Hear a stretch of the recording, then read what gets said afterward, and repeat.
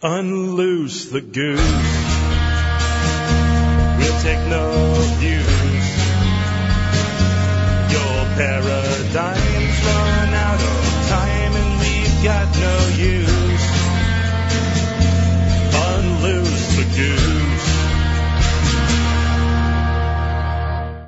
goose.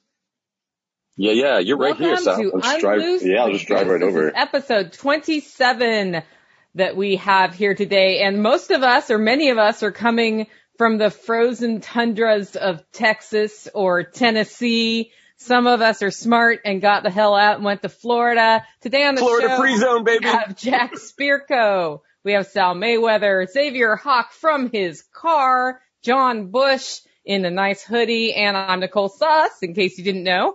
And we will be talking about opting out of the new normal. Before we go into that, though, what are you guys drinking? I've got some really great tea from Angie's Gardens here. Green Mangda, Kratom. Kratom. LaCroix might be a little something extra in it. I don't know. Uh-oh. Is that a Perrier you have there? No. I stepped it up tonight. Oh, I stepped it up. Look at that. Miller Lite. They told me we were drinking tonight. Miller time. I stepped it up. Nice. Check out this cool Yeti I got. It's got the Don't Tread on Me there. My sister got it for me for Christmas. Nice. That's nice. Yeah. Cool. Extremism. Okay, so we've been talking about this new normal for a while on the show, and this idea that as a result of all the COVID chaos, it's a great time to reset the economy and take away personal rights and redefine how people should live their day-to-day life. Jack actually brought up on one of his Miyagi mornings a pretty good point that the new normal isn't all that different than the old normal, and that maybe normal isn't fun, and we're geese. So I thought I'd start out just by a general question to everybody. We'll go around the horn. When you hear opting out of the new normal, what do you think of, and how does that affect your life? And I'm going to start with John, because he's looking like he's ready. Yeah, I'm ready. Throw me in, coach.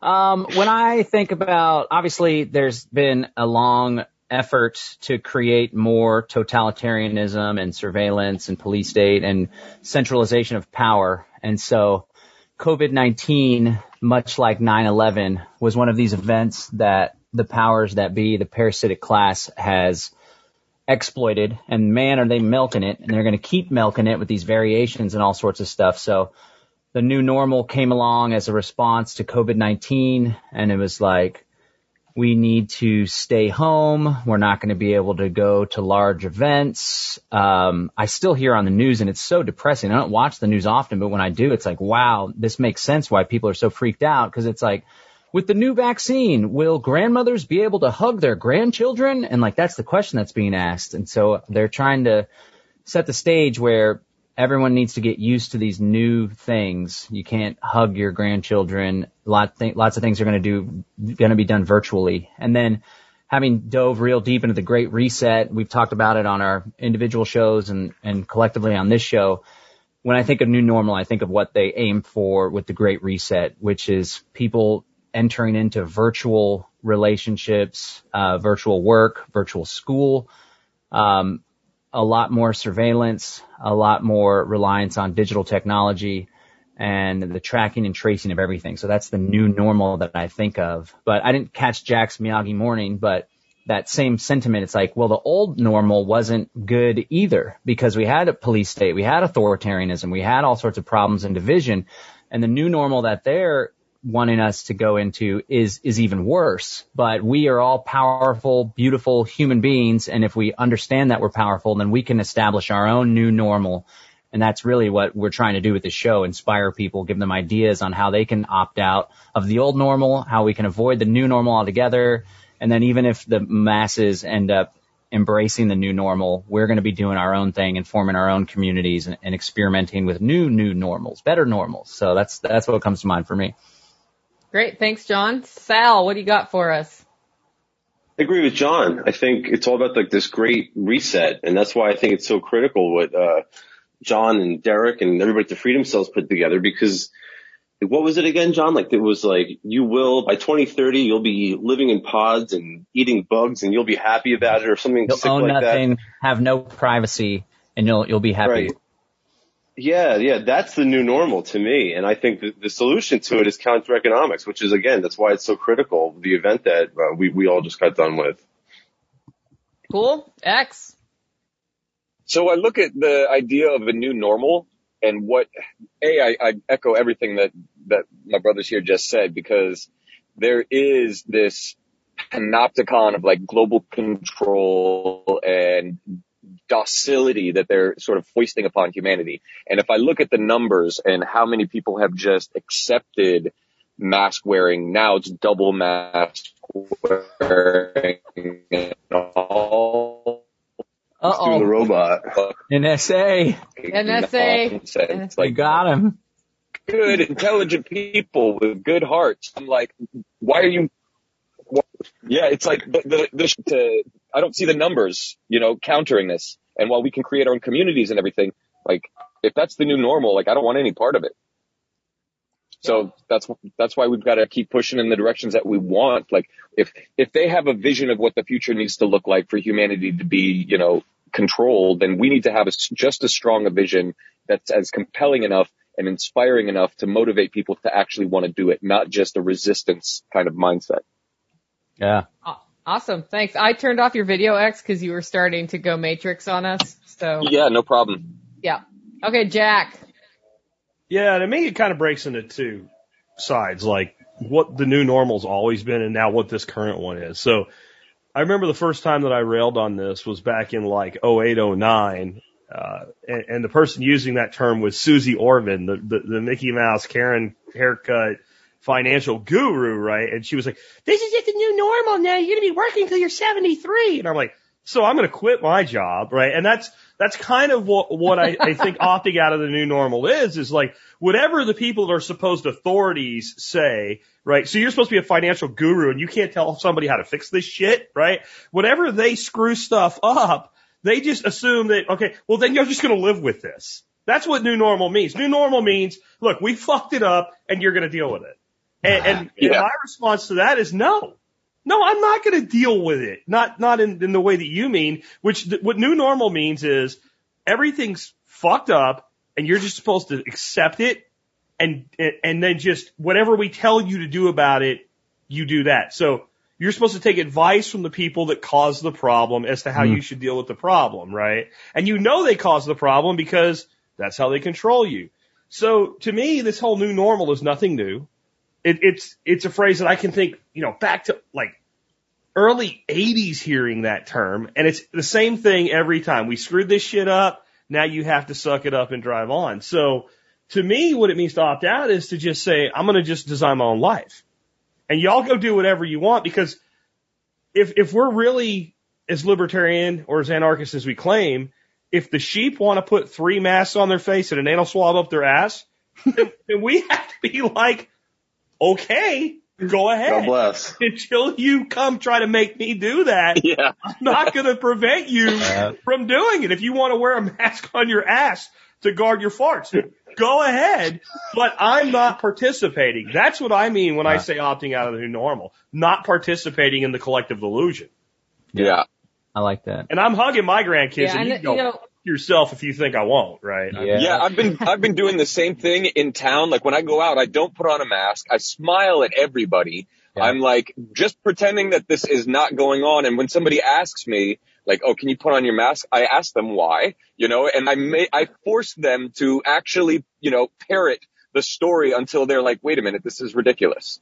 Nice. Let me add one thing there, because this really disturbed me when it happened. My niece, who lives here in Texas, and we don't have mask mandates in the state. What we have is mask requirements in stores and stuff like that.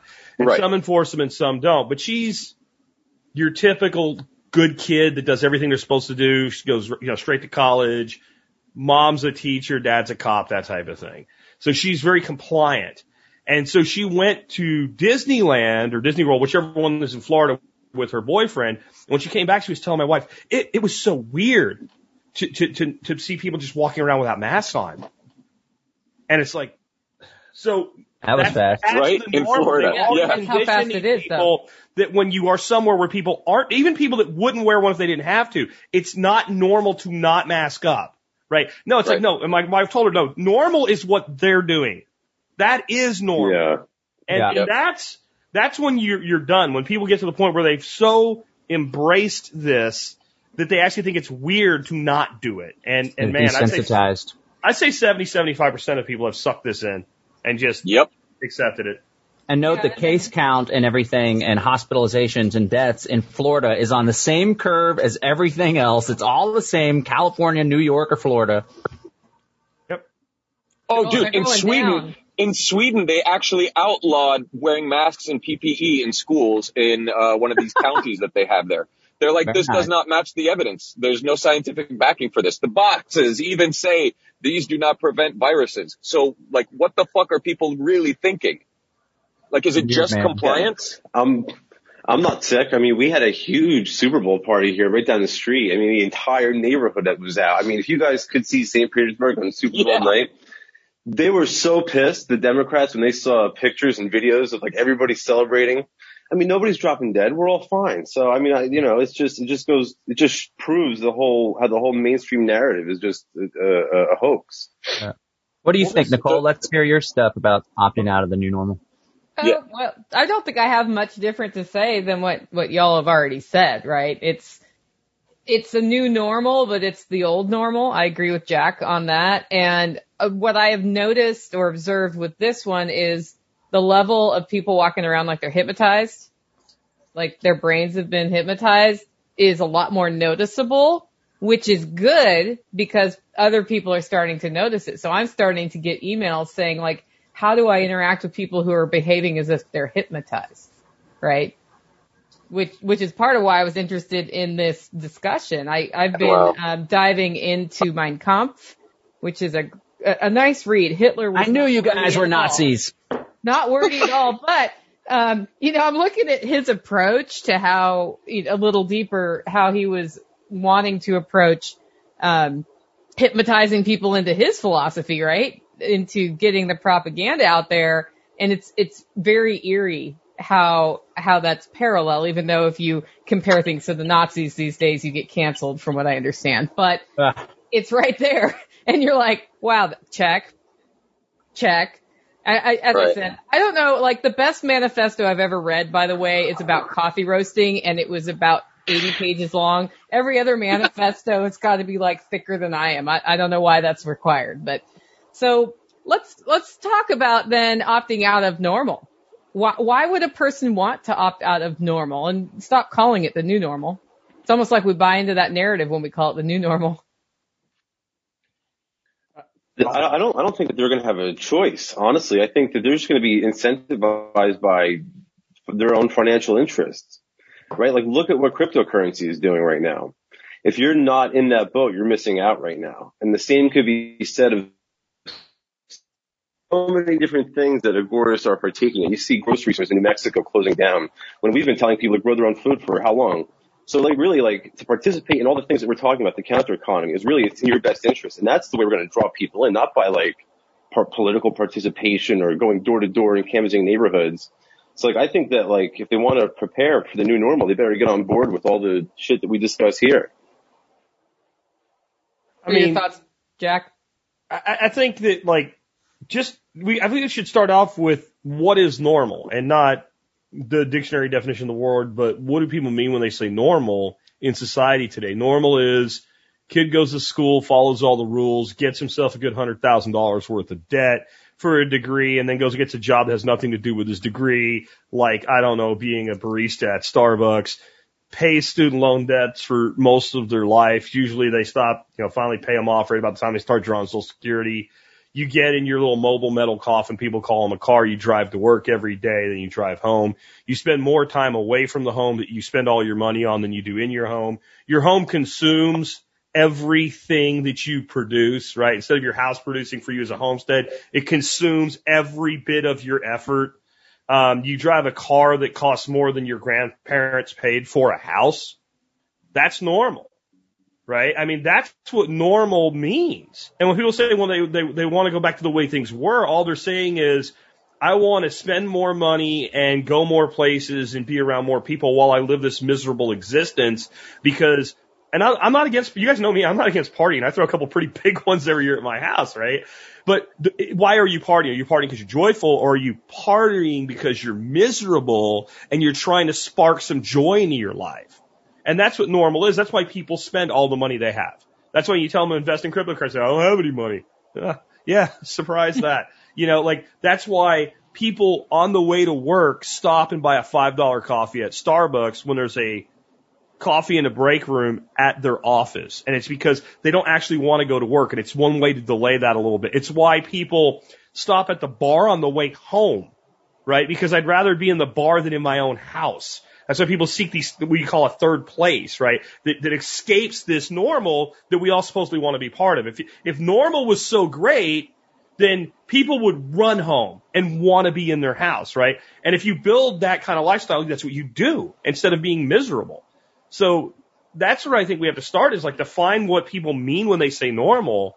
And once you do that, then it doesn't really matter if it's COVID or a financial crisis or whatever the next thing is they screw up. I don't know, like an electrical grid, because apparently windmills freeze when it goes down to 1 degree. It won't matter because you're not participating in it, at least as much as possible. Yeah.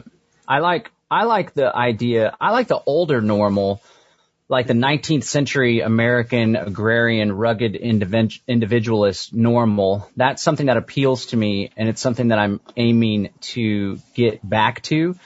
I think, like, I'm a fan of capitalism, or at least, you know, the ideal, what I think of capitalism, what I think of myself as a capitalist, buying, you know, bulk product, packaging it, making investment, making risk for profit. But I think the Industrial Revolution and the social engineering that came along with it in the 20th century really had a big influence on dramatically shifting the way everyone lives. And then you had the onset of the cookie cutter neighborhoods, and then the income tax came and socially engineered, forcing both spouses, both parents to be in the workforce, which made a reliance on the public school system. And that was all part of this Prussian thing. So I think there's been a lot, like, I'm not a big class. I mean, my class analysis is like the agorist one, where it's the productive and the parasitic class. But I do think that there's a ruling class, a powerful class of people that have manipulated the course of history and the course of events, and are treating the mass man and woman as a means to an end. And I think that a lot of that has been the phenomenon that established the normal, the midterm normal that Jack was just talking about. And the new normal is just kind of that plus technology.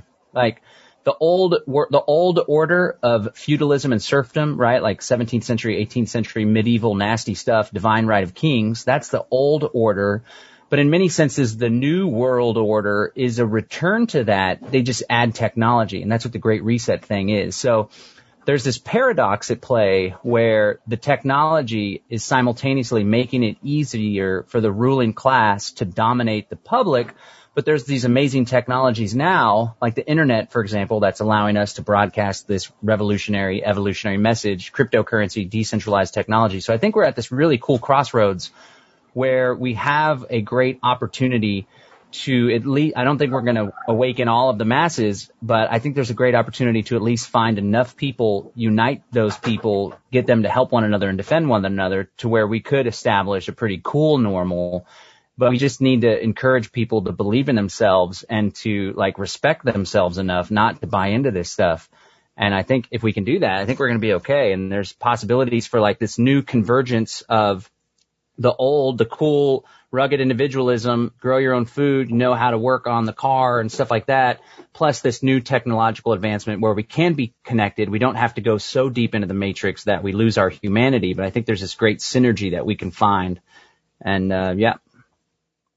You know, it's funny that you talk about the rugged individualism, because as those of us who have moved out of the city are out on the land, you just naturally start putting practices into your life, best practices into your life to endure through what's going to happen. And before this call started, Jack and I were joking that, like, we were the two people who went through the most hell in the last few days, although John's probably right there with us, and we're right here on the show, right? And, you know, this morning I didn't have internet because of an ice storm. And people were checking on me because they were worried I didn't have heat. A lot of people, like I probably had 10 or 12 different people reach out. Are you okay? Are you warm enough? And they know, and I'm thinking to myself, like, they know me really well. They know I heat with wood. It doesn't matter how many power lines snap. I still have a wood stove and nothing has changed. And I think as you start building your life the way you want it to be, and, you know, I'm not saying everybody needs to go have a wood stove, right? That's just what I like. You'll find that you build those things in, and what is a big weather event can turn into not much has changed, really. Mm. And that's when I start thinking about opting out of the new normal. I start thinking about asking yourself questions like, how do I want to live? What's important to me? And then how do I not only build that into my life, but in a way that will endure through the ups and downs of what happens in society and weather and finances and illness and all of those things that happen. Yeah. Yeah. And those sorts of local production facilities, Nicole, are going to become increasingly important as the state as the collapse sort of speeds up. So you make a good point. I think all of you do too. I think it was Jack who brought up joy, and, you know, the normal that we have, the old normal, you know, after the Industrial Revolution has been this joyless, cog in a machine sort of thing. And I think that, you know, as youth, the pursuit of joy is beaten out of us. Unless we have a strong spirit and are like, well, this is my life and I'm going to enjoy it, right? I'm going to enjoy while I'm here. And that's what got me out of the quote unquote normal and pursuing that which made me happy. It helps that I don't care what anybody thinks about me while I still care about them. Like I care about people, but I don't care what they think, right? I want them to be happy and I want them to be fulfilled. And back in the day, like what John was talking about, you know, we were still building civilization. We were building something and looking forward to something. And there was a lot of inspiration there, and people were able to build the life of their dreams. And we still have that. We just have a lot more noise. The signal to noise ratio is off the charts, and people get pulled into little eddies on the stream of life that they end up spinning in. And there's a lot more of those people now than there are actually pursuing that stream of life that flows through all of us. And so just naturally stepping back from all of it and saying, okay, well, what makes me really happy? You know, I think it's this. I go and try that for a little while. No, it's this. Maybe no. And then I find, like all of you have to some degree or another, I want to be home. I want to be playing with my kids. I want to be generating my own power. I want to be able to control the parameters of my life so that something like a storm or unexpected hurricane or whatever is something that I can weather and just be like, it's all good, you know? And that way I can have more time to build relationships and actually have a good life. And this whole like great reset thing, you don't have to, you know, they're going to put out universal basic income and all this stuff, but the people who are miserable are just going to be more miserable. So it really, to me, is like, how do we inspire people to actually want to have and believe that they can have joy in their lives? And it's not, you know, a death sentence. Cool. Okay, and for those of you watching on YouTube, just wanted to let you know, we have not been able to see the chat. I just managed to get it up. So if you have questions or comments, feel free to put them in all caps. I don't know, YouTube was having an indigestion moment, I believe, at the beginning of this episode. So, Jack, do you have something to add? Yeah, what I wanted to say was, like, I think it's important that we realize that none of this is really new. This idea of being manipulated and pushed into something because of people that are in power.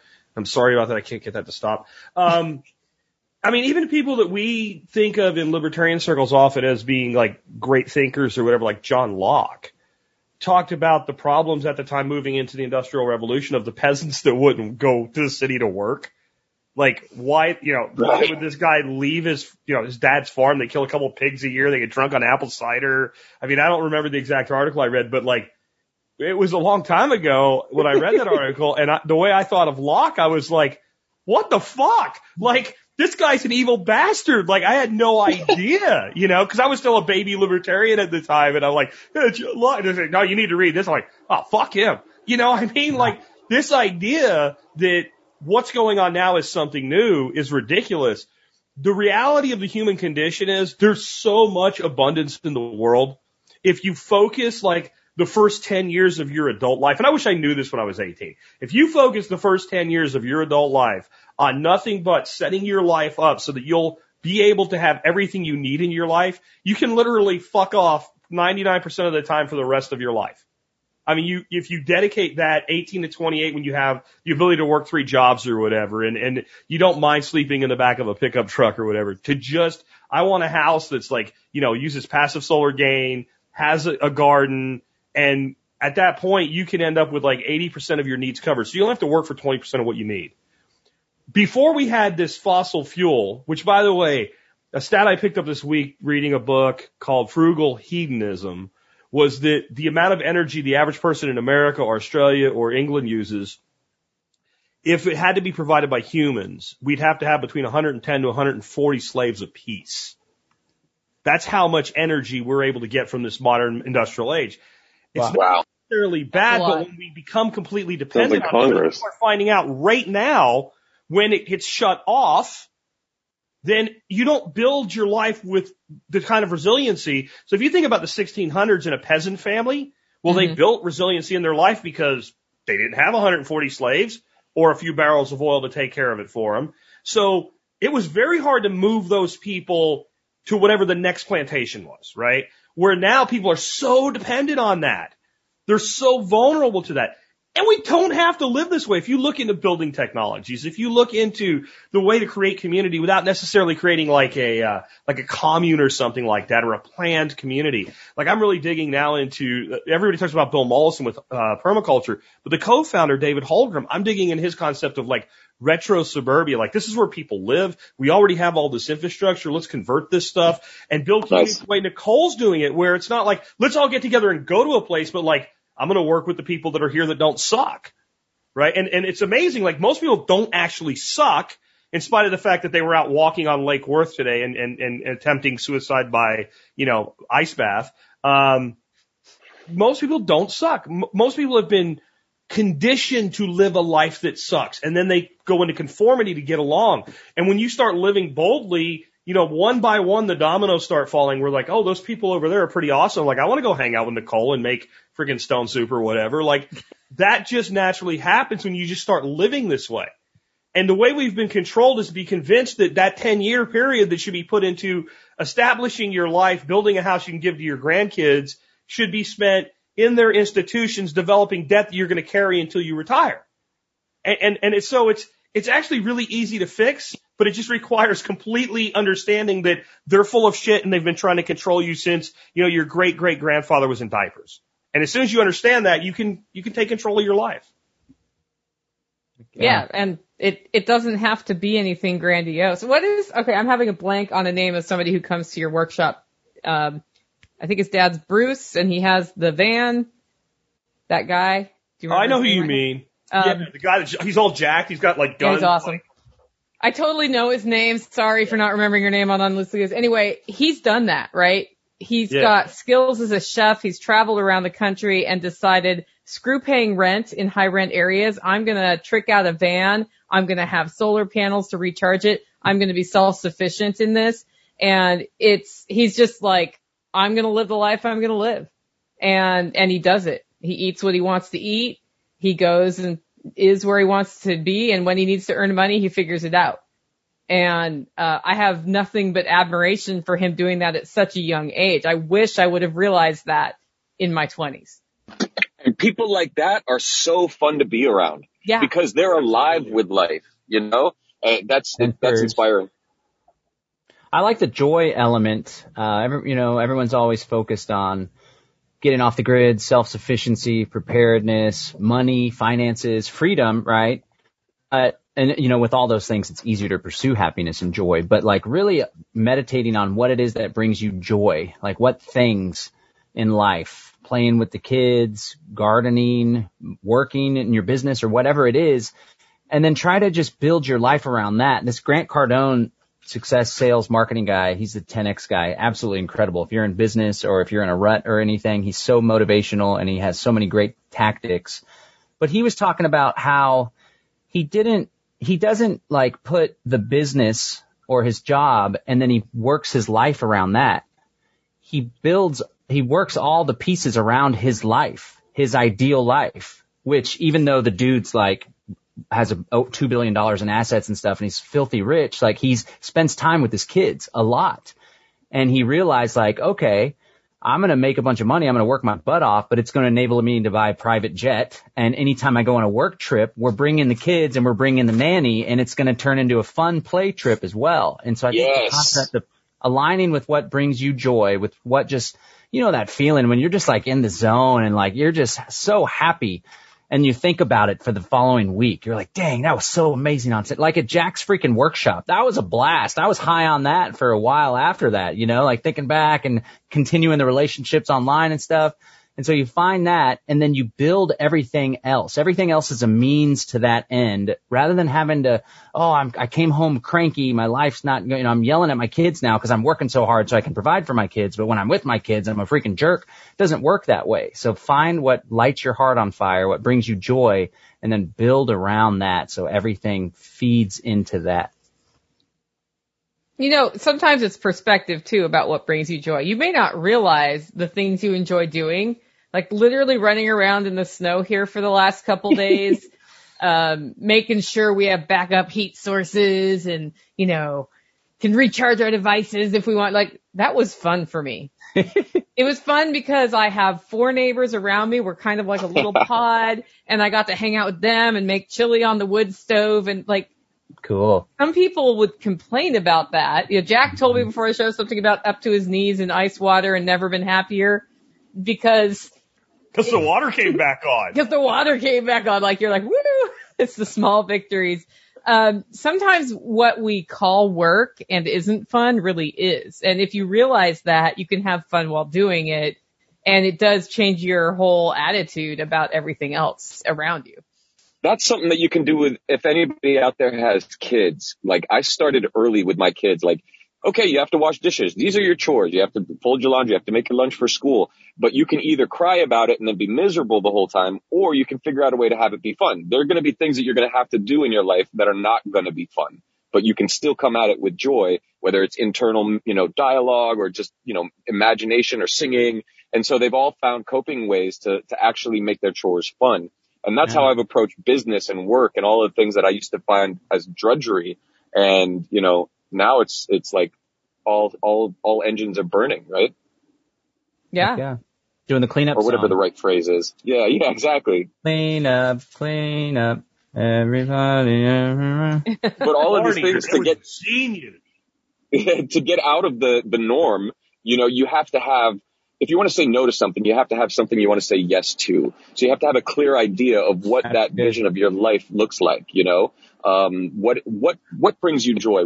Is it traveling? Well, then how can you build your business or your life style to be doing that all the time, and then because the new norm, quote unquote norm, is that catch-all for anybody who's not in control of their lives, not in control of their own destiny. And so they're just caught up, and it's almost like, well, yeah, of course, this is the manipulation that people are kind of being shoved into because they're not wild and free and determining their own destiny.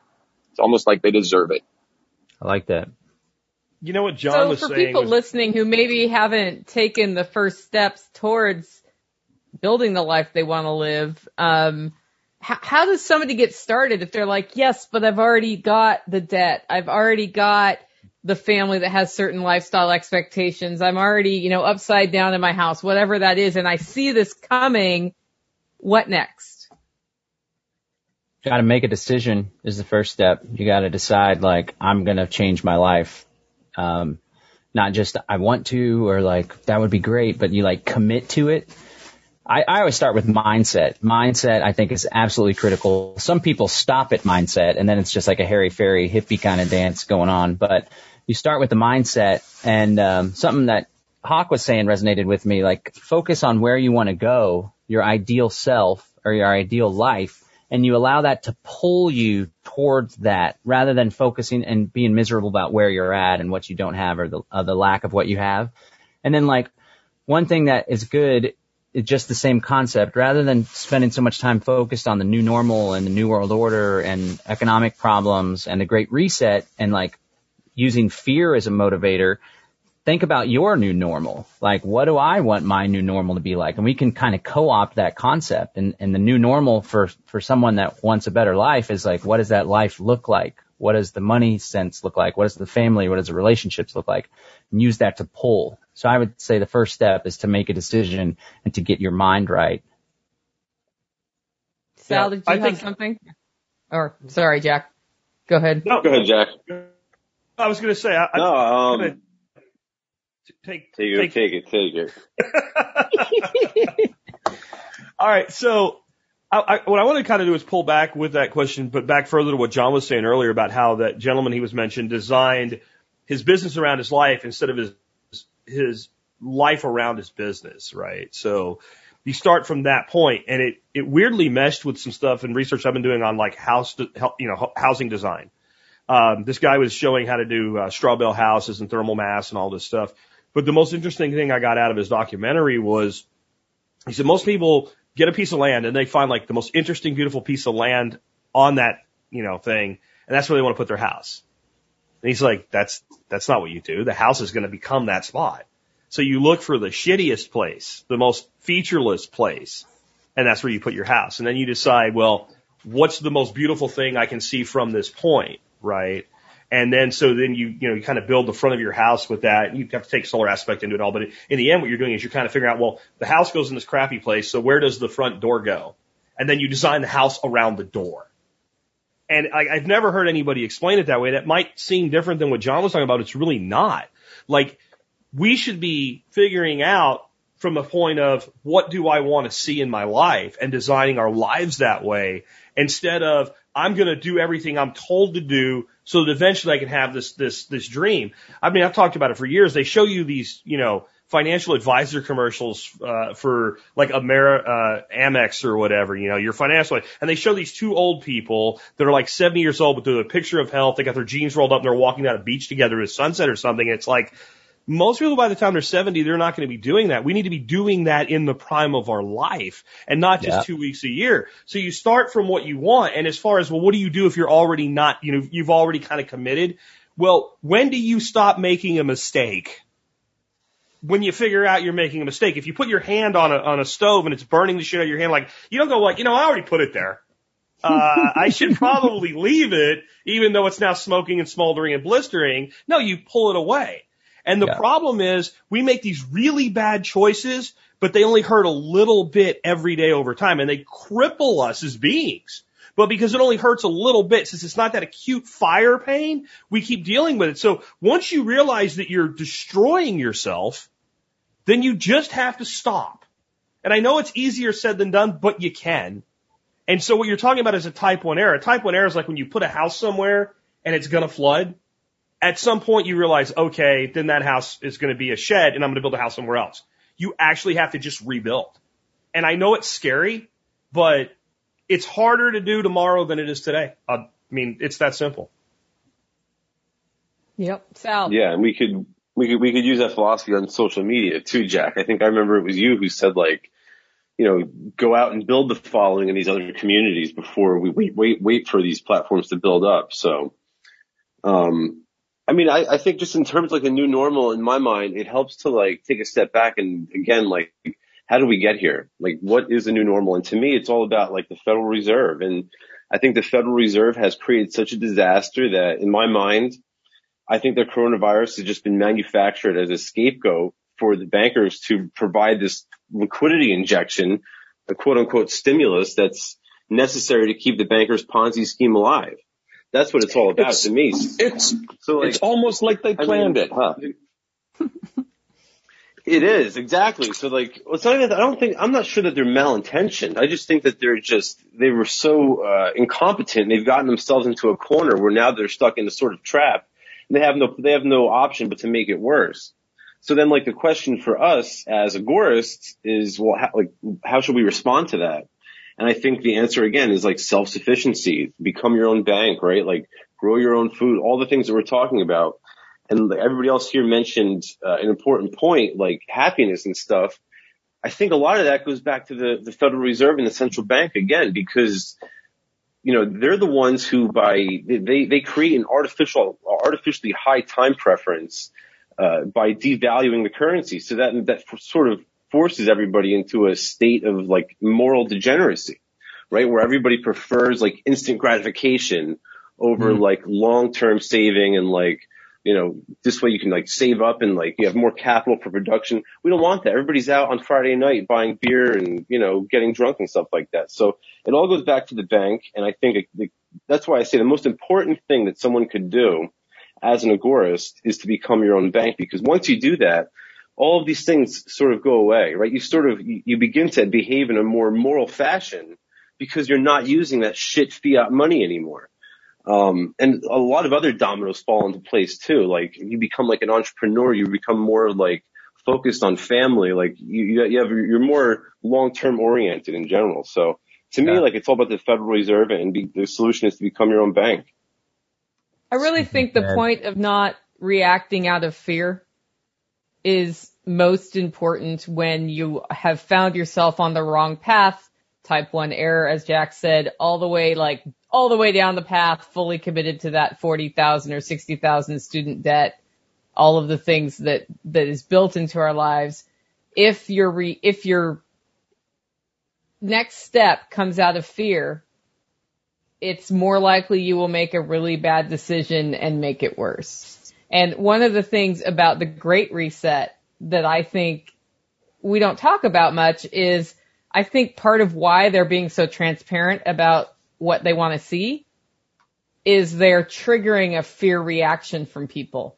And then they can use that to their advantage, right? And I had that reaction when I read it too, but then like, they can say this is the world we're going to have, but can they really make that happen? How can they make that happen? Well, if we all hear that and push back on it because of fear or from a place of fear rather than say, nah, we're just going to go over here and build what we want to have, I think that's how they manipulate that a situation that's closer to that reality than any of us would like to see. Yeah. So that's my thought about first steps is find a way to step out of the box, get away from the fear. That's ultimately the answer, the opting out. There's so much value in that, this exit and build. I posted recently in social media that this snowstorm, ice storm really ignited the fire. It was already burning pretty strong, but it's burning really strong now for me and my girlfriend to accelerate our plans to buy property. And we want to do this year, hopefully by mid-year. And I was just thinking like, wow, you know, just the thought of the heater going out and the instability and uncertainty really I do not like right now. I went through a divorce and like there's all this chaos and stuff and I just cannot deal with it. It's not good for life, for quality of life, for emotional stability. And so I was like, I want to really dig into this property. And so I posted that and it was supposed to inspire people saying we can't be dependent on these centralized institutions, so on and so forth. And a lot of the responses in the Greater Reset chat on Telegram, interestingly enough, and surprisingly, they're like, because I just said, yeah, we're going to get a property on the outskirts of town. And people are like, wow, don't run away from the problem. Or and if someone's like, what about all the poor people in the world that we need to help save and stuff? And I was like, hold on, did you not read my post? And they're like, don't go hide. And I'm like, do you not know what I'm doing with the Freedom Cell Network? Like, it's all about community. I think there's like this disconnect where people think it's some sort of escapism, when in reality, it's the most effective thing that people can do to get the heck out of the matrix and to build our own thing and then to link up and stay connected with one another. That is the answer. That's the solution to so many of life's problems. And that just kind of hopped in my brain when Nicole was sharing her piece, because the people, I don't know. I mean, they thought that I was afraid and I was retreating somehow. And I think they don't think you're afraid. They're afraid. Yeah. So they're projecting their fear on you, right? Oh, that's good. Because they don't have the balls to do what you're going to do. They want to sit around and intellectually masturbate about how wonderful it could be, but they don't want to actually jump. So when somebody leaves, it's like, oh shit, he's leaving us. I want him to stay here. Misery loving company, right? Like, It's great to sit around and complain. And I mean, that's something I've had to realize, that I have this incredible community, but a large number of people that are not really in the community, just more listeners and participants. They just want to hear how bad everything is. Yeah. They want to feel like they're not alone in hating it, but they don't want to actually take a risk. And whenever people start taking risk, then they're like, well, wait, you're running away or whatever. And what do you mean run away? No, like, you're running to something. You didn't say I was going to $10 freaking 2 and I'm going to live in a hole. You know, I'm going to get out of this nightmarish city and go build a community somewhere. Oh, you're running away. And a lot of people deal with this. The guy that does Dollar Vigilante, I just heard him talking about it. Like right when Bitcoin exploded, he's like, and he talked about, he said, maybe I won't keep doing these videos. And he's like, people are like, oh, so you're all rich now? You're just going to abandon us? He's like, motherfuckers, I've been doing this shit for 15 years. I've been telling you about Bitcoin since 2012. Like, what do you, like, if I do one more video, then you're going to have your own little dog and walk on the beach in Acapulco. But because I quit one video short, you're stuck in wherever you are. And that's what that mindset is, John. And you just have to be like, whatever, because like I just did a post on MeWe about how a couple days ago, like I quit trying to red pill people long ago. Like you wake up, you start looking for help. There's plenty of it here. And people said the same thing. Oh, you're just leaving people behind. Well, what do you want me to do? Come to your house, pick you up like you're my bride and I'm carrying you across the threshold? Like, you want me to breathe for you? Like, at some point you've got to do it. And when they won't and you will, oh man, that's the person, you know, there's two kinds of ways where people see like a guy with like a really badass car and a house or something. They're like, good for them. And then there's people, must be nice. That's the must be nice crowd. You can't fix it. Well, and if we're talking about opting out of the new normal, if you are the person running to the thing you want and you see something happen and it makes you run to it faster, you have to have the fortitude to just do that. And there's always going to be somebody who's going to accuse you of running away. But running to something you want is not running away. Doesn't that sound like the person that was in a boxcar in Nazi Germany going, get in the freaking car with us? Like, you know, It brings up a really good point, and I think it's back to the same topic. It's like you want to go towards something. You don't want to resist something. If you're resisting, you're not going to have enough energy to move towards what you want. You're going to be pushed, and you're going to be pushed by that thing, whatever that is, the new normal, the great reset, whatever, into where it wants you. But if you're deciding where you're going, then it's a positive movement. It's like you're actually doing something positive. And, you know, I guess not everybody's built for that, but it sure would be nice. That's why it's so important what Nicole was saying earlier about how she brought up that point about how she has like a wood stove. So it doesn't matter for her if the whole power grid goes down. She's still got heat. That's what it's all about. It's all about creating these local production facilities that you can be self-sufficient with. Don't get me wrong. I wish I had that solar array on my house, but I haven't found one yet. You'd be up there with a broom right now. I know. Resilience. If you're forging your own path and your own destiny, you have to think about resiliency. You have to think about how do I take care of maintaining this forward momentum or this positive energy, you know? And so you think about power, you think about food production, you think about all of these holistic attributes of the human experience, and it gives money. You're more fulfilled. Yeah, money, all of that. But if you're resisting all the time, then you're not thinking about those things. You're getting pushed to wherever the thing wants you to be, which is really great. You were saying that earlier, Nicole. You were like, you brought that up as well. You were basically saying, you know, you can't run from these things. And they've planned for that. You know, they've planned for the resistance. They've planned for people countering it, you know, and what they haven't planned for is what if people just do what they want to do anyway and are not fighting it, but are headed toward their own direction. Although the move from New Jersey to Florida was a good one, so. Yeah, that was a good move. What was that? Yeah, well, I mean, no. Uh-oh. The internet in Florida is not so good. It's Sal's case now. Just hacked his Bitcoin wallet. Probably the move I've ever made. Bitcoin Cash wallet. Back? Yeah. Am I back? He's back. Say it again. You're back. Am I back? Again. I'm back. I forget what I was saying. I was just saying that how much better Florida than Jersey. Yeah, we could do a whole show on that. To something, not away, right? Yeah, exactly. He looked at the bar and it said closed one too many times. He's like, the hell with this shit. Yeah. Got on the internet. Where are bars open? West coast of Florida? Here. I think what's important and a big difference between those that sit around and complain, and now that I'm spending a lot more time on Telegram, we nipped it in the bud, and we did a show about this a couple weeks ago about communities and how to maintain cohesion and deal with stuff.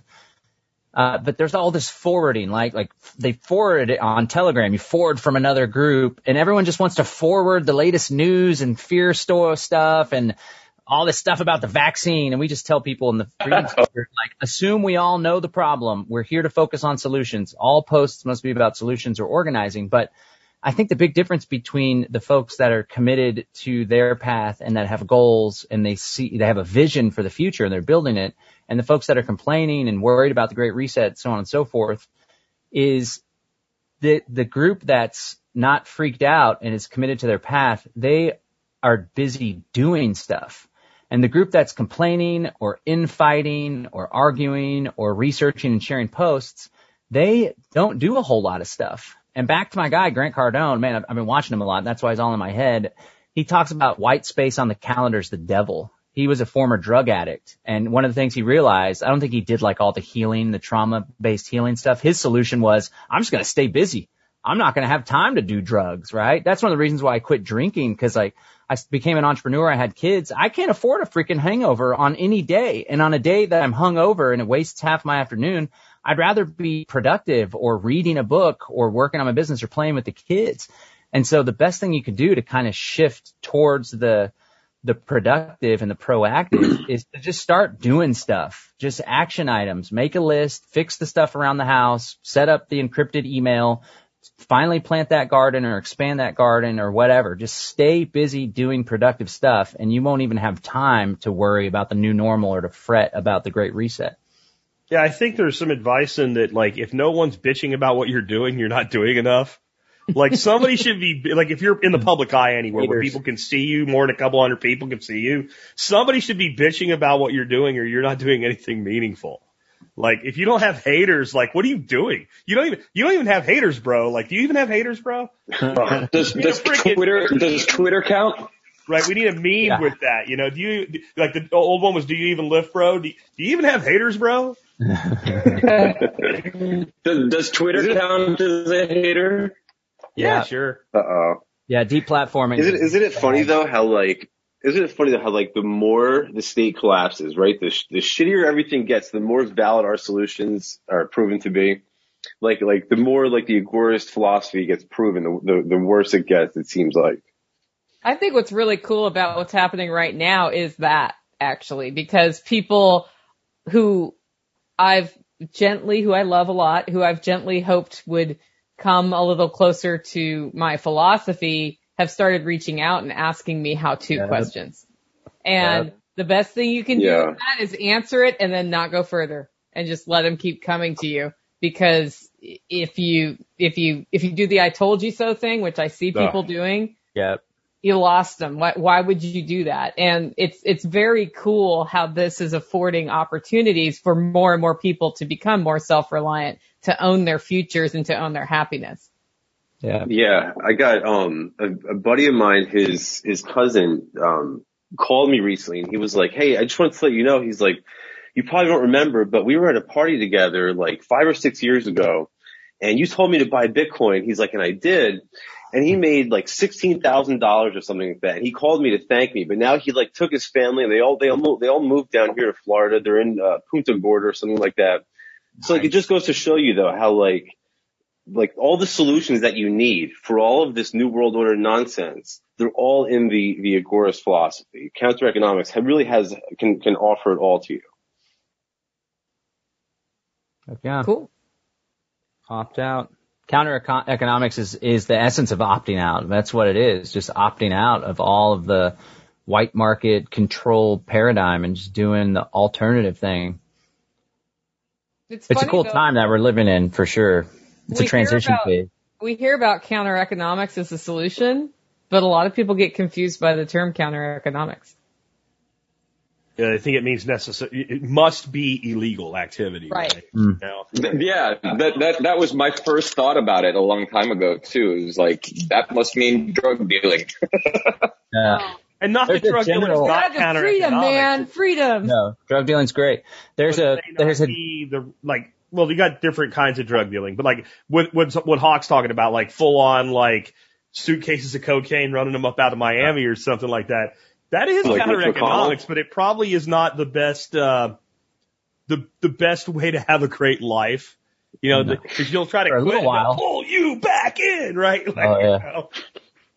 There's a broad definition that Konkin has of counter-economics, and it's those actions and thoughts, I think, are just actions that evade and defy the state.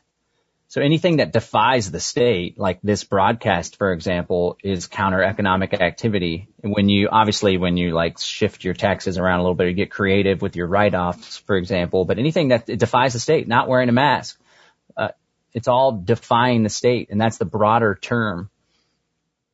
Well, because the big deal they cut was they made us believe that they're necessary. Yeah. Right? Nobody actually is like, you know what we need? We need the state to be involved in this. Like, if you look at marriage, the way they've made so many legal hurdles to people that just want to like be together but not be married by the state. Because can you really imagine, like, before marriage was what it is?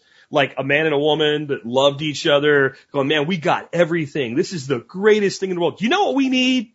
We need a piece of paper from the state. That's, if we had that, that would be the last thing and it would make everything perfect. And we need a piece of paper that says that we have these certain contractual obligations to each other. But if we move to another place, they get to change our contractual obligations without asking us. If we just had that, then that would be great. But you know what else we need? We need a separate court system to where if it doesn't work out, we go mediate how we manage our children, and the state gets to tell us how to do that in a private court system where one of us will have absolutely no recourse. If we just had, and you just keep going like, who the hell thought this was a good idea? Well, nobody thought it was a good idea. The lawyers did. Sold to you. Just the way that nobody thought it was a good idea to wear 3 masks and have an anal swab a year ago. They sold it to you. Yeah. Yeah. I'm so puzzled by, because there's always like people on the right that hate the government or they're so upset with the federal government or their state government now. And then there's people on the left that are pissed off and it changes and stuff. And when you try to talk to them like, hey, maybe there's a better way to do things. Like someone was said today about the ERCOT stuff in Texas. They're one of the institutions that totally botched the power load, and they're doing these rolling blackouts that are just blackouts. And they're like, raise your hand if you're ready for new leaders in Texas, right? And everyone's raising their hand. They're so excited. I said, raise your hand if you're ready to lead yourself. And then the girl's like, well, that's not very practical to think about the leading themselves, right? And it's like, what's more practical? That new leaders are all of a sudden going to fix the problem, right? There's always been new leaders. Right. And they really did inculcate the minds of the masses to not even be able to comprehend the possibility of social relationships without hierarchy and coercion. And I think the best way to show people is to demonstrate. And that's what we're trying to do with the Freedom Cell Network. That's what cryptocurrency has demonstrated. Like, wow, we can have a global currency, a store of value, decentralized public ledgers without any central party at all. And so no trusted parties. Why can't we do that with the provision of government, right? Or the provision of a social organization, cohesion, stability? And we can, and we're doing it, and it's cool, and we're going to talk about it, and people are finally going to be like, oh, I see. That's cool. Yeah. And this isn't new for you, John. I remember like the first time I think I ever met you in real life was at Free State years ago up in New Hampshire. And we were kind of like loosely attached to this group, and this guy was defining I don't even remember what the problem was, but I know I'm going to be working with this guy for a long time. Somebody said something like, so what should we do? And he starts laying out his plan to get a constitutional amendment passed that would fix it all. And John just goes like this. And I was like, oh, I want to talk to this guy more. He's like, I can see him thinking, I'm not even going to say anything because it's not going to matter. Oh, man. And that had to be like 8 years ago or something now. Maybe. But we were all there at one point, though. We all believed in the political system at one point. We're all guilty of it. That's why he was gracious and didn't slam the guy. He just like. I had a slamming phase, that was for sure. I had my nose way up in the sky about anarchism and agorism, these fools. Yeah, there's a transition. We all evolve, right? Like I, for a considerable amount of time, was just totally focused on the problem, listening to InfoWars every day. I thought I was so superior to everyone because I was awake, right? And I was like all stressed out and freaked out all the time. And like turning off my high school buddies. They were like, oh, great, John's coming to the drinking party. He's just going to talk about 9/11 the whole freaking time. That we don't even want to hang out with me, you know? It's a phase. I hope one thing that this podcast can do is help people to skip the phase of unproductivity and freaking out and turning off your friends and family and just go straight to the solution. Or at least shorten it, right? Like, yeah, shorten it. Yeah. There was a time in my life where my coworkers would bring up Portland Transit just to watch me vent for 2 hours. Let's tweak Nicole. Yeah. Your turn. Go do I it. think light rail is good. You know, and That's when they didn't want to be productive. do you guys find yourself bored with that kind of discussion now? Like when people are like, hey man, did you hear? And you're like, yeah, it doesn't even matter if I haven't heard it before. It fits a pattern that I already know exists, and it offers 100%. no solutions whatsoever to know they fucked something else up. Of course they did. Like, did you hear with this person the law they want to? I don't give a shit anymore. I'm not going to follow it anyway. Right. Right. So, like, oh great. Wait a minute. Hold on. What kind of law? Because what can I sell? Oh, Yeah. Yeah. like That's what everyone's that's about like. all it is. Have you heard this? It's like, hey, what's this? Like, oh, everybody's talking about Section 128 or some gun control bill. Yeah. Like, I don't even know what it is. I have no desire to learn what it is because I'm not going to follow it anyway. So don't even waste my time. Yeah, yeah. There's a lot of debates too about the like the Libertarian Party is infamous for this, debating the nuance of some libertarian theory or how does libertarianism apply to abortion or this, that, or the other. It's like, who gives a shit? Let's go do stuff. Everybody's got to go through that, though. There's also the I'm more libertarian than you are sniff test. Oh, yeah. You need a new libertarian. Don't forget that. You're not. It's like Conkin said though, like, Conkin said agorism, I think he quoted Yoda, right? He's like, do or do not, there is no try, right? It's all about action. You can't have agorism without action. So that's why it's literally in the slogan.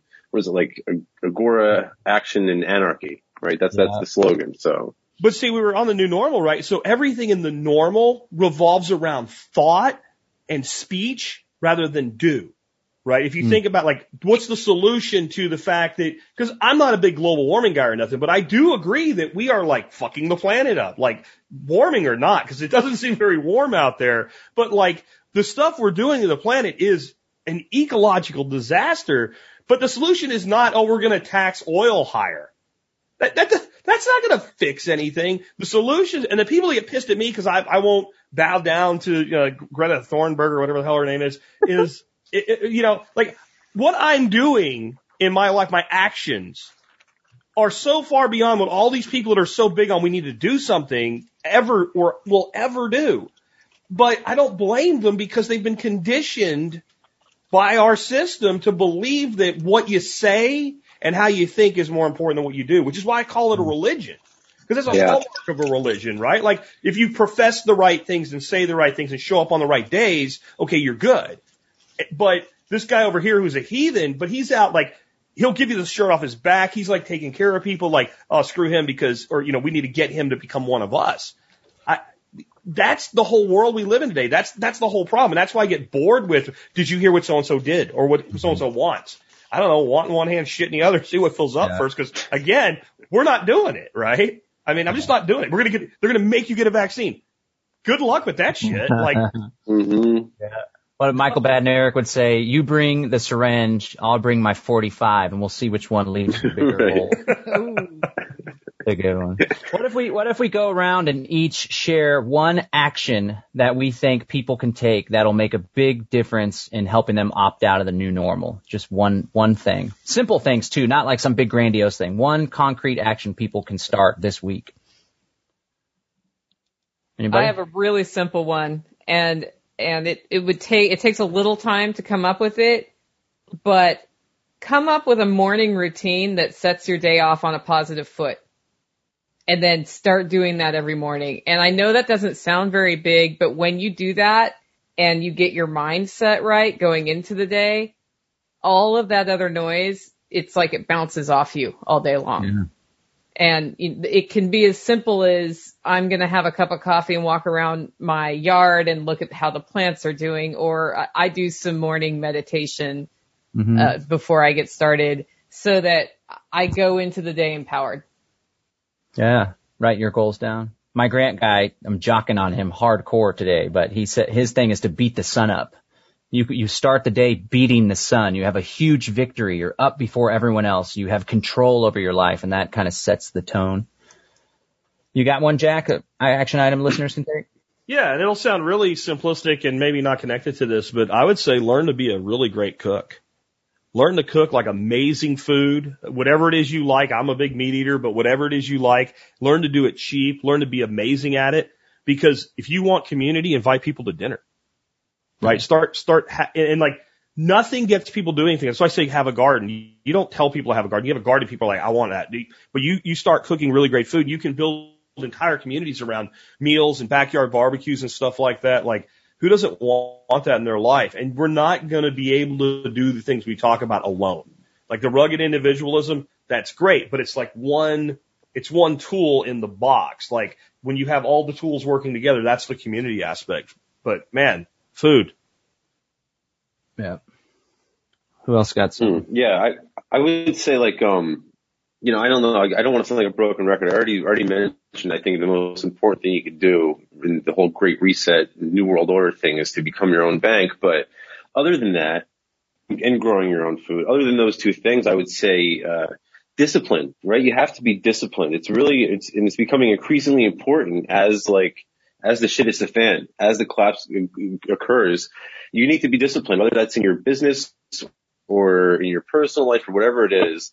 Now it's becoming more and more important now more than ever. So the other thing too is if you are disciplined, then a lot of the things that we spoke about won't apply to you, right? You're not going to have to deal with a lot of this, moral degeneracy and lack of joy, right? A lot of this stuff is tied to your job and a lack of self-sufficiency. So if you can be more disciplined in all that, then I think that'll kind of help everything kind of come into focus. What do you got, Hawk?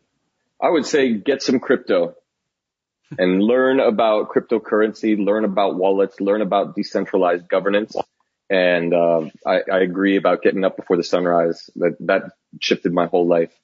And yeah, that's it. Fireon.com. Yeah, I was going to say that, but then I knew you would say it, so I was like, Fireon.com.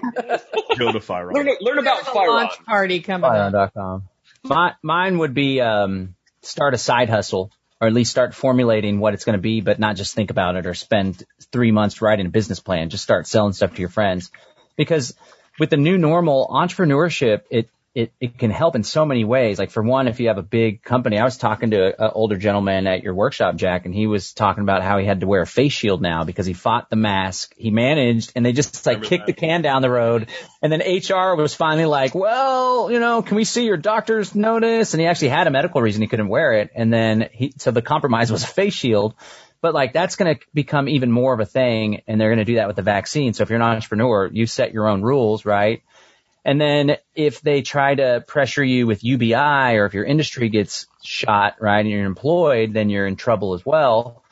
And then another thing, like I remember early on we did this great episode on getting out of the city, and I'd never really pushed that as like a talking point or a topic, but it's like so critical for freedom, and it's something big in my life right now. Being an entrepreneur enables you to earn the money necessary to actually make that happen. If you're stuck in employment, which has its place, especially if you do commission-based employment. But if you just have a set salary, then it's hard to achieve bigger goals, right? But as an entrepreneur, you know, the sky's the limit. And I've forced my business to grow in order to pay my attorney for a divorce, for example, or to put my kids in a private school. Like, I'm like, man, this is going to be really tough. I want this opportunity for my kids. So let's go. Who's got my money? You know, like let's drive it up. And so I think entrepreneurship, which starts with, if you still have a job, like just start with a little side hustle, 2 hours a day and then 4 hours on a weekend day. And you could really get something going. And then you do the inverse thing. As it grows, you start putting more energy into it, and maybe you go to part-time, or maybe you just make the leap. Can I add something to that, John? Heck yeah. Yeah, because it's not going to be good at first. You're not going to be able to just take off run. I mean, maybe you do. Maybe you find a thing and you've already got that gene and maybe you're lucky or whatever. But when I first started Baseline, if you look back at the first episodes, they effing sucked. Like, just you just got to go and not look back. You know what I mean? Because you'll get better. You'll figure out the solutions for the things that you're facing. Like Odysseus and, you know, all of these characters in history and stories, they weren't the people that could succeed at the final boss fight when they started out the level. You're never going to be there. You have to just grow and go. Well, it's and funny trust that you'll learn things. It's funny that you came in with that, Xavier, because I saw over on YouTube somebody saying, need help starting a business, never been great at sales and marketing. And that is the biggest hindrance I hear people talking about the most. And the only advice I could really give is to start selling and learn how to do it and learn as you go, because as you put time into that, you get better at it. You get better at finding what people want and then establishing that need and then saying, I have a solution for your need. Mm-hmm. And closing the deal. Or find someone that does that part for you, right? Because we always think of like people as producers and consumers, but there's really three. There's producers, there's consumers, and there's merchants, right? And maybe you're not a great merchant, but maybe you're a great producer. So if, let's say you wanted to be in the food business, maybe you're great at growing food, but you can't sell it. So then you need to find somebody who sells for you and maybe finds other great producers. Maybe you're good at the networking part, but not the sales part. So then you can focus on the part that you're good at. Like my CPA is an amazing CPA, but unless it's a CPA business, like the business of being a CPA, she couldn't run a business. I'm telling you right now, like when we talk, she's like, well, how do you do that? Well, how do you, I'm like, how do you not know this stuff? Because you're so brilliant at what you do. But she's brilliant at what she does. And all her money comes from people like me. You know, she's not the person that's out there doing the 1995, quick tax return. She's earning her money by working with entrepreneurs. And that's finding your spot. So if you can't really sell, well, you have two choices. You learn to do it or you find someone to do it for you. I mean, that's how I'd approach that. Yeah. Also, we covered entrepreneurship on this show once. I know everybody here has probably covered at least once on their own show. So those are right there. You've got some great resources. Yep. I had a eureka. This guy for sales, I would encourage you to follow Grant Cardone, and for marketing, I would encourage you to follow Russell Brunson. He's the funnel guy. That's why I do my free ounce of Kratom. But once you add it to cart, then you're presented with an offer to try 4 other types for 50% off. Right? That was his little thing.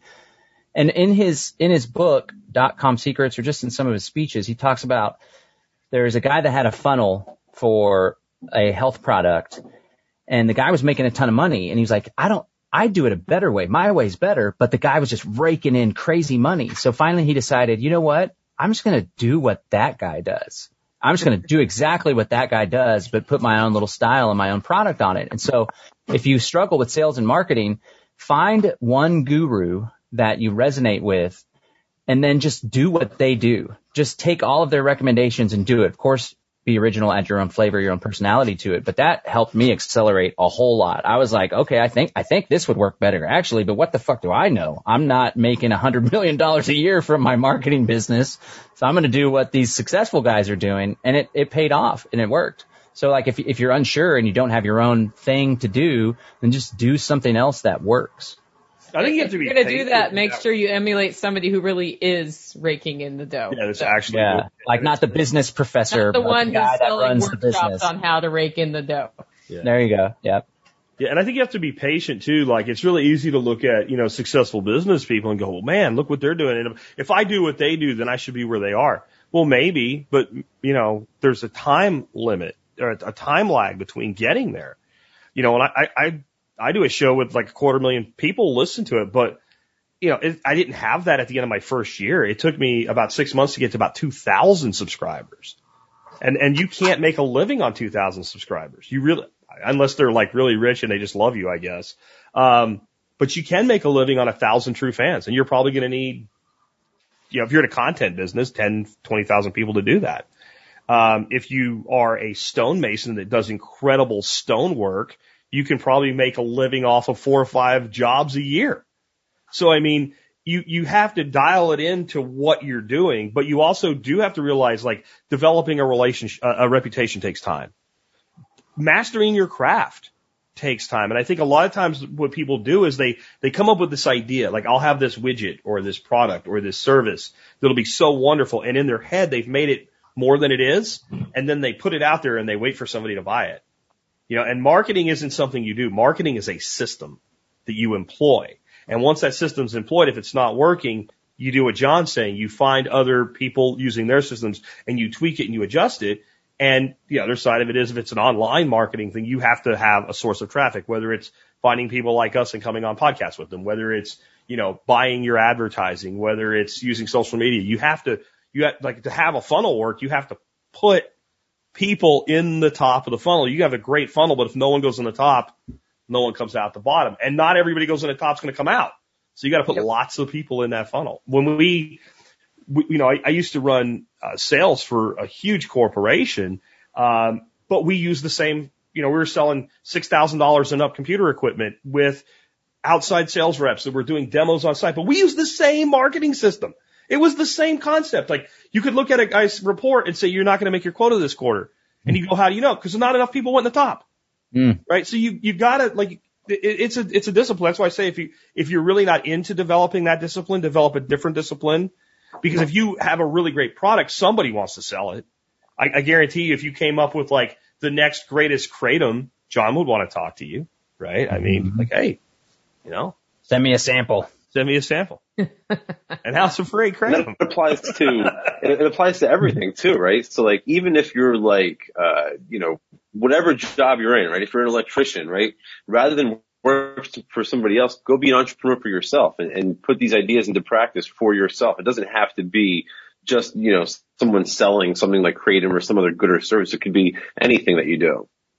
Or do the hybrid thing. Like the guy that does all my electrical work here, he came out here on a Saturday. I paid him $680 to do some work for me, but he works for I don't want to say the company because get in trouble or whatever, but a really big franchise company as an employee.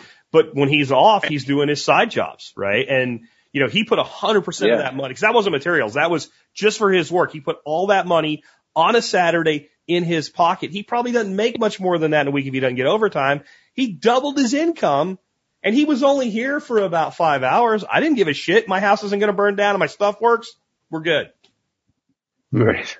That's always a good foundation, Jack. Yeah. Don't burn down my house and my shit should work and we're good. Baseline. It's a good starting point. Yeah, it's a good starting spot. Yeah. Today on Baseline, my house didn't burn down and my shit works. Building the life you want to live. And the Schumann resonance is The Schumann resonance has not scorched the earth yet. The Schumann resonance database went down, I hear. It did. It totally did. In fact, we got hit with a CME and that's why it went down. no way. Yep, Okay, there's another one incoming. Let's go around the horn because we're getting close to end times here. Any final thoughts? And then be sure to pitch your podcast or what business, whatever it is, because we've been growing a lot lately. We've got some new listeners. They may not know where we're from, all of us. So let's start with Sal. So, I guess just in conclusion, the new normal to me, again, it's all about the Federal Reserve. And don't buy into the scamdemic, the hoax. That's what they want. Don't go out and get the vaccine because it's not even real. Don't buy into any of their bullshit. It's all a scam. That's basically my take on what's going on. And the solution is counter economics, is agorism, right? Become your own bank, grow your own food, tokenize your business, 3D print your own guns, take responsibility for yourself, like Nicole was saying. That's the only solution. So, as for me, you can follow me on all of your different social media platforms at Sal Mayweather or at Sally Mayweather. SallyAgoras.com. Subscribe to the Agora. I write at newlibertarian.io and I sell 3D printers at 3dprintergoburr, BRRR.com. But by the way, Nicole, I want to, when we get to Tennessee, I want to make sure that yours is set up. I know it's been a while. It's still in the box under my bed. You can set mine up this spring too if you can. Oh man. I know, I'm bad. Both of you. So bad. Okay, John. I think, whether it's the new normal or buying a house or having a better relationship with your spouse or your kids or building an entirely new society, or exercise goals, health goals, you gotta really want it, and there's just so much importance in the mindset and the motivation. And it's the mindset and the motivation and the drive and aligning and meditating with, doing a vision board, just focusing on your why and your purpose. And like we said earlier, use that to pull you. And it's that why and purpose and tuning into it and focusing on it and thinking about it all the time, like obsessively, that's what will generate the motivation to take massive action, because the type of stuff that we talk about on the show, the type of changes that I'd like to see in my life and the type of changes I want to see in the world, in order to accomplish them, they're going to take massive action. And I think when you line up with that purpose, when you take the massive action, you could really do some really cool things and just leave all this crap, the Federal Reserve, the Great Reset, this technocracy, we can just leave it in the dust. Like, now's our chance. We got to seize the moment. We can't miss this opportunity.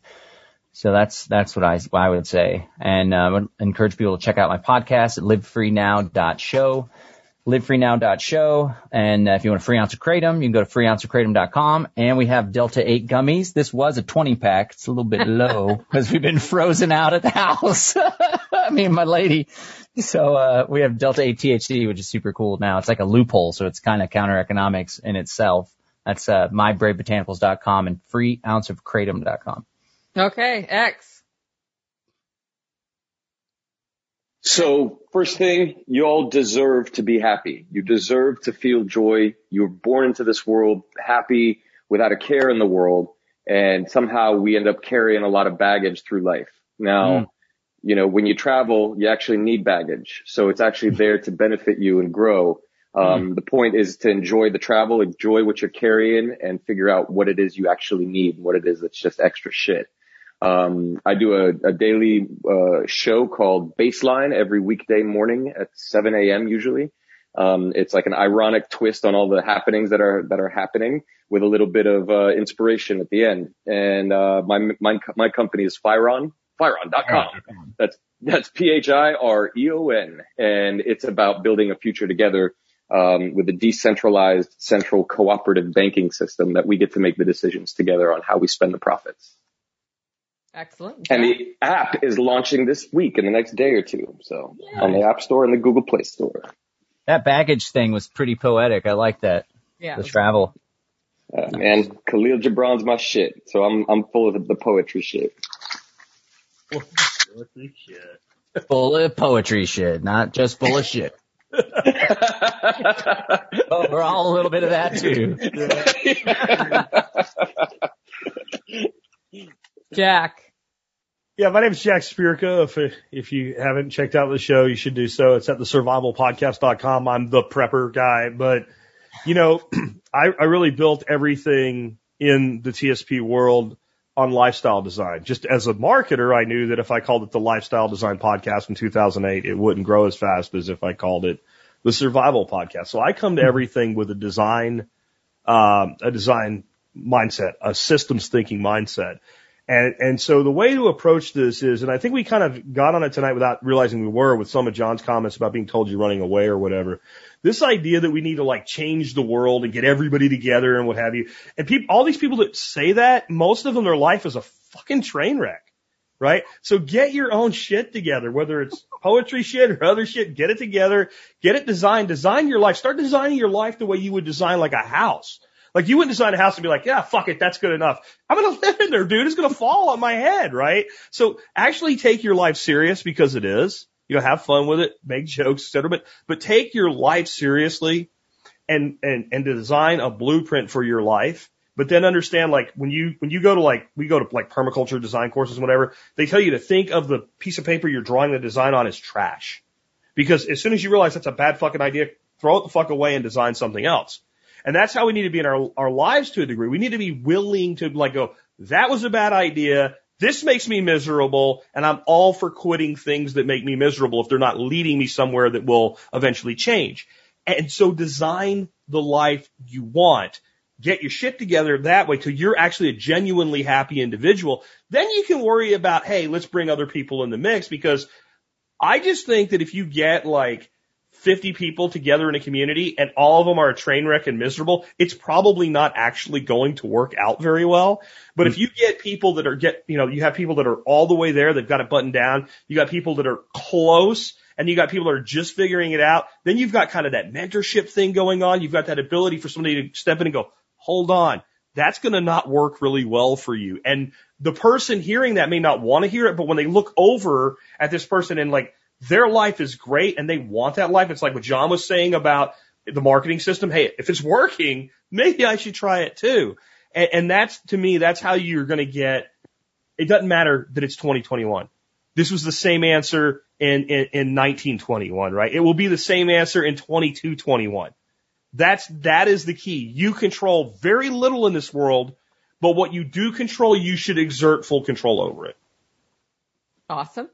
I'm Nicole Sauce, and my podcast is Living Free in Tennessee, livingfreeintennessee.com, and I roast coffee at hollowroast.com. My last thought on this is really, it's kind of personal, really. I am the person who had the debt, who built the wrong life. And one day it was like I just woke up and realized the only person I can control is me. It's my fault I'm here. And if I'm going to have the life I want to live, I've got to start taking steps that direction. And all this other crap around me that's just telling me I'm not good enough, or telling me that what I want is silly or stupid, because a lot of people look at my life and they think, why would you want to live that way? I don't care anymore. What I care about is what I want. And from the moment I got there, it was literally that simple. I just had to figure out each step successively. So I know for those of you listening who haven't gotten there yet, you can get there if I can get there. I talk about these things very openly on my podcast because I want you to know the mistakes I made and the shit that went wrong, right? But we can get there. Opting out of the new normal is simply controlling the one being that you really can control. So with that, this has been episode 27 of Unloose the Goose. Check us out at unloosethegoose.com, or we have a library channel now. It's at Unloose Goose. And get following us there, as well as on Unloose the Goose. We'll take no abuse. Your paradigm's run out of time and we've got no use.